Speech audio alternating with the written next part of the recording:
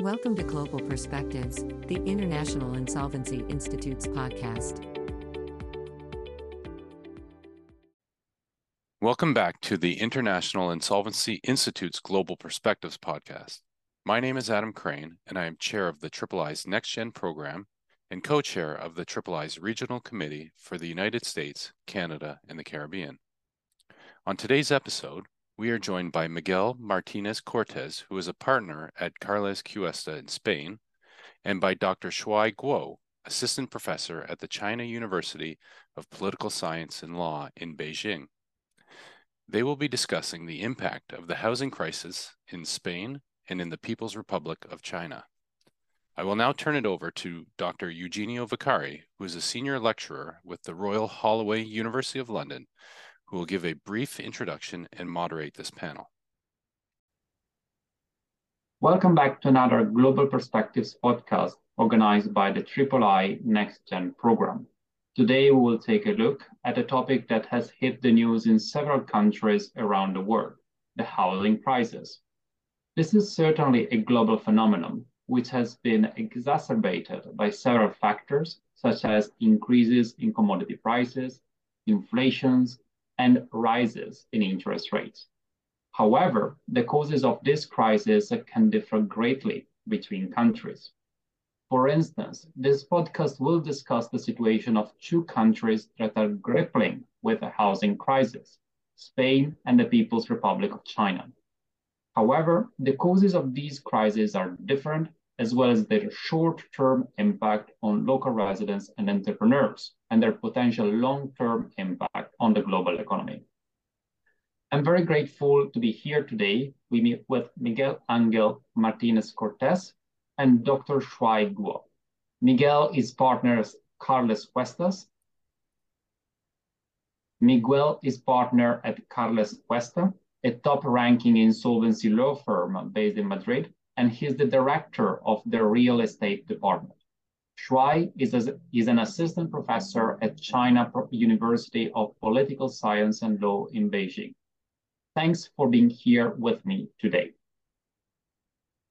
Thank you. I mentioned in my brief introduction that the causes of the housing crisis in your countries are quite different.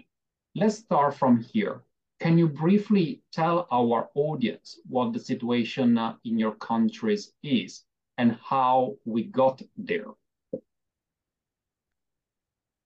Well, first of all, Eugenio, let me thank the International Insolvency Institute and yourself for the invitation. It's an honor to be here with you today. In Spain, we currently have a strong tension in the real estate market, both in the property and rental markets, that is generating difficulties in the development and construction sectors, due, among others, to the lack of land to develop and urbanize, and making it more difficult for citizens to access housing. According to the statistics from the General Council of Notaries, whose data is a very reliable source, in the first half of this year, 2023, home sales and purchases have fallen by 13% on average, and the granting of mortgages by almost 25% compared to the previous year. Prices, however, have not fallen, but have stagnated. This gives us an idea that the market considers that we are not facing a bubble, but a circumstantial anomaly that could be adjusted over time. This slowdown or slight fall has been offset by the increase in purchases by foreign nationals, which has doubled compared to the second half of 2022 to represent a total of 22% of the total purchases. This has also been taken into account by the Spanish government, resulting in the recent approval of new foreign investment regulations, which we will mention further on. Now, let me give you a Spanish macroeconomic insight. Although rates have been rising sharply for the last 2 years, household indebtedness has fallen by nearly 30%. What are the reasons for this? Mainly two. Mortgage debt is also falling in the face of these rate hikes, due to the increase in repayments, which are at their highest since the year 2009. And on the other hand, what may be the beginning of a paradigm shift. According to Eurostat, the European Statistical Office, between 2010 and 2020, the percentage of the Spanish population living on rented accommodation has increased 1/4, up to 25%. Spain has traditionally been a country of homeowners, and it still is, but a little less so. There's a trend towards convergence with the EU average of around 30%, with countries such as Germany and Austria far exceeding 40% rental rates. This increasing difficulty to access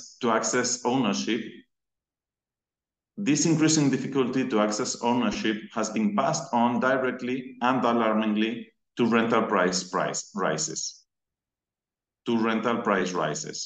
which the government has tried to control in recent years, with limited effect, I must say, as we will see later.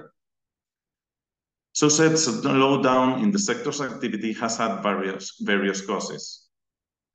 Going back to the bursting of the first real estate bubble and the consequent crisis of 2008, which had a different nature to the current one and led to of a completely different nature to the current one. That crisis affected the Spanish economic landscape for more than 10 years and led to the collapse of the country's largest developers. This is one of today's features, not so big players in town. Other factors known to all have been the post-COVID raw material shortages due to the closures, temporary at best, of certain factories directly affecting the construction sector, the war in Ukraine, which has had a decisive effect in the rise of energy and construction costs in general, the inflation hike, consequent rise in interest rates, and subsequent restriction in access to financing, and finally, the current political uncertainty in Spain. The result of this cocktail is a highly stressed market in which the former factors need to be corrected. Thanks, Miguel. Shuai, what's the situation in China? Thank you very much, Eugenio. Also, like Miguel, it's my great pleasure. I think I could say be back to the Global Perspective podcast. And I also got very honored to be invited to discuss the current housing crisis in China. First of all, I must confess that I'm not an economist, and I can only tell from my own observations from a general point of view. For decades, I think China's economy was dependent on a booming real estate sector fueled by population growth. On demand side, China has on-the-ground rapid urbanization over the last few decades, with millions moving from rural areas to cities. This migration has led to a significant demand for urban housing.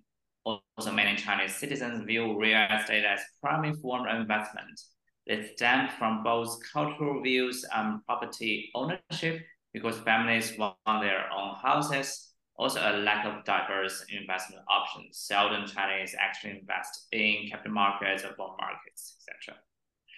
On the supply side, I think also the local governments depended heavily on revenue from land sales. I must emphasize here that most of the land in China are state-owned, so the real estate developers need to purchase the usage rights of land from the local governments.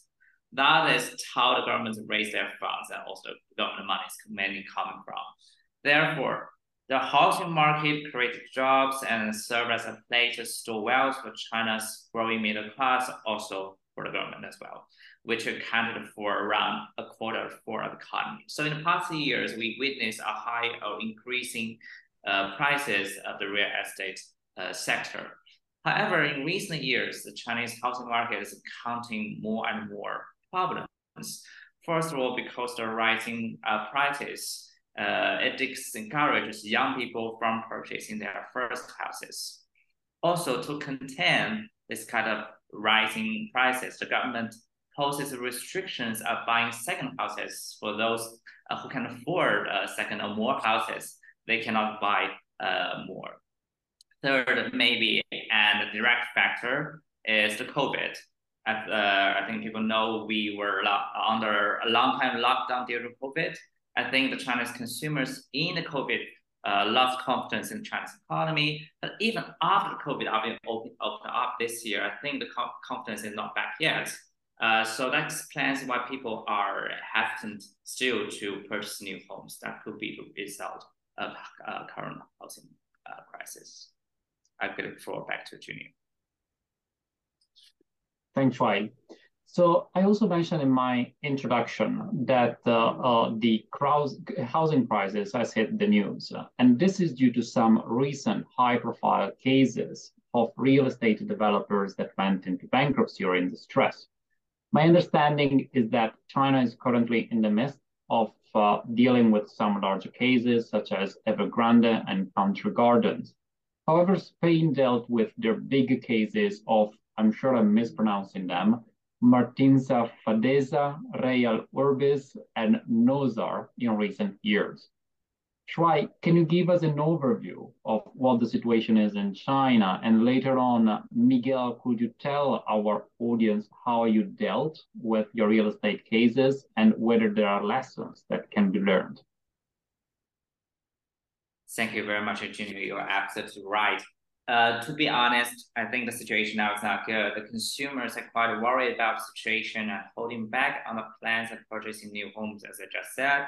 Also, it impacts a lot of other workers in related industries, building, design, and got laid off or could not find new jobs.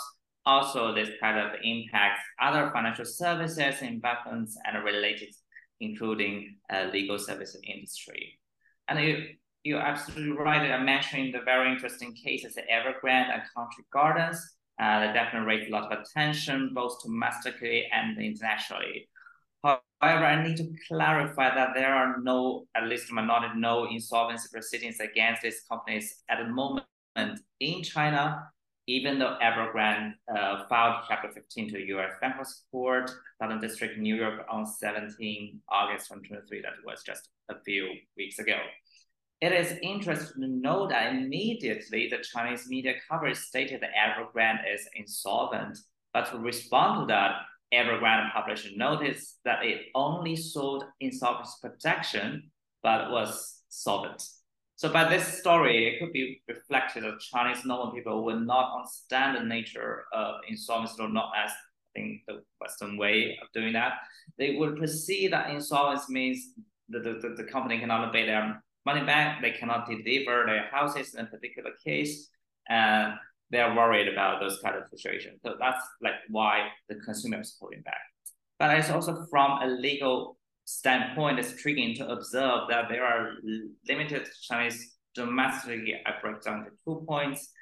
First of all, the initiation of this major company's bankruptcy needs a collaborative effort involving various stakeholders. I must say the Chinese government, both central and local governments, play an important role in this field, and they liaise with financial creditors, home buyers, and even potential third-party purchasers interested in acquiring the sovereign debtor to reach negotiation agreement how the debts and the future houses are going to handle it. On the other side, cross-border insolvency also plays a role, even with the new cooperation arrangement between the Chinese mainland and Hong Kong. We had one of the previous podcasts on that. I think in general, it's still very difficult to seek recognition in China. So the foreign proceedings would have a limited impact on Chinese domestic markets. So that's why Evergrande could put notice and ease the worries of consumers. I think that's a very interesting observation from the insolvency point.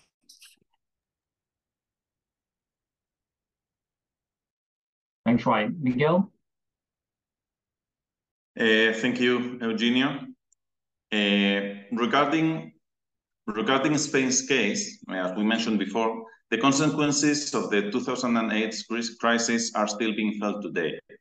Some of the effects have been positive, such as further rationalization of the construction sector, but there have been others. Most of the former Spanish real estate development giants just didn't make it. Martinsa Fadeza, Real Urbis, as you mentioned, both of them liquidated, are the best examples. and I'm gonna explain are the best examples, which I'm going to explain briefly. Royal Orbis filed for insolvency proceedings with liabilities of up to 4,500 million euros, and being the main debtor of the Spanish Treasury. The company filed for voluntary insolvency proceedings in 2013 and opened the liquidation phase of the company at the end of 2017. Martín Zafatesa's case is quite more interesting. According to the Spanish law applicable at the time, they achieved to reach an agreement with their creditors, but had afterwards difficulties to comply with it. So given the size of the company, the Spanish government passed a new decree in September 2014, understand that it was designed ad hoc for this case, which temporarily allowed a renegotiation, what we call a reconvenio, with more demanding majorities. Even so, the company did not achieve a second agreement with their creditors in application of this reconvenio and ended up being liquidated in 2015. Bearing in mind the forum in which we find ourselves and our host, the International Insolvency Institute, I would like to add that with COVID, this figure of the reconvenio was recovered, and after the transposition of the EU directive, it has been maintained in the new Insolvency Act, amended in 2022, giving it a permanent nature. This makes sense because it leaves in the hands of the creditors the possibility of approving a new agreement that allows them to collect at least something, which, even if it's little, would be better than nothing. As a little anecdote, here in Carles Cuesta, we did have a similar case in which we were indeed able to take advantage of this transitional regime for one of our clients. As for the current situation of Spain's real estate developers, for the first time in the last 5 years, the 4 largest developers slowed their growth in delivery volume, which has stagnated since 2021. But it's precisely one of the issues that we pointed at the beginning of this conversation, the shortage of land qualified for construction, that could save the sector, unlike 2008. Unlike 2008, because there is no overproduction and the companies are not in debt. To this effect, I must state that in Spain, the large housing developers have debt under control, which is around 15% of its net asset value, a solvent percentage, and the biggest ones still have open access to financing. The trend, therefore, according to the latest published news, is companies with smaller balance sheets, but more business margin and returns, in order to be more attractive to the capital markets. This is something which I will also comment further on. Thank you. Thanks, Miguel. Now that we have a fuller picture of the housing crisis situation in China and Spain, let's speak about what your governments are doing to deal with these matters. My understanding is that most of your government's actions focus on non-insolvency provisions. Am I correct? Miguel, do you want to start? Yes, indeed, Eugenio. Here in Spain, government measures have focused on controlling inflation and how it may have impacted the market. It's true that some years ago, some measures were already adopted to try to distribute the payment of certain taxes related to real estate transactions in order to lighten the tax burden on individuals. For example, in the case of mortgages, it was the banks that were made to assume some of these taxes. But at the end, we can say that they have not been very effective, for these amounts or these taxes have ended up being passed on to the purchasers through other channels. The government has also, as I said, taken measures to prevent inflation, and specifically related to the real estate market, in this case to the rental markets, to stop the continued increase in rents, which had been given in the last years. To this effect, they stated a limitation to these rises, stated in a 2% for the former years, but these conditions haven't been very effective, for they are applicable only to the ongoing contracts and not to new contracts. On the third instance, last May, a new housing act was passed, which is already applicable. It reduces the number of properties to be owned. Sorry. Some of the measures are that it reduces the number of properties to be owned in order to be considered a ground owner, and then limits the contractual liberty, imposing certain limitative conditions. This discourages investment in the real estate sector and has therefore been strongly criticized by different players. Among them, for example, the greatest real estate developer in Spain of the IBEX 35, the Spanish stock index, who has criticized the insecurity that this gives to investors. We also miss further efforts to allow access to new floor development, as well as new public initiatives for new social housing. But the lack of development by public authorities shows that it's the private sector where the solution must come from, and not from interventionism. Not from interventionism. Thanks, Miguel. Troy? Yes, thanks for your question, Janil. I think the Chinese government authorities have taken a combination of different measures to boost the economy as a general, finding new investment opportunities, also for the real estate industry in particular, lowering the interest rate and lifting the restrictions of purchasing homes. So very interesting that just before our recording last week, China's housing and financial authorities jointly published an announcement that in August 2023 to allow local governments the discretion to widen the definition of first-time home buyers to include those with mortgage records but no local home ownership may support housing demand. The move could allow more buyers to qualify for lower minimum down payment and mortgage rates. 16 cities, mostly in the higher tiers, are still categorizing people with a mortgage history as a second-time buyer, even if the homes have been sold and mortgage paid off. The incremental down payment requirement is the highest in China's 4 Tier 1 cities, where buyers of another home need to pay a 70 to 80 down payment versus 30 to 35 for the first-time buyers. Relaxation of mortgage curves may release high-tier cities' pent-up demand, most of which will stem from 2 groups of buyers: upgraders who have sold their existing homes and whose only bought a non-local home via mortgage, as both will qualify for the minimum down payment as first-time buyers. Back to the question, I must say that China is not dealing with non-insolvency provisions. We are just not dealing with insolvent matters in the judicial realm.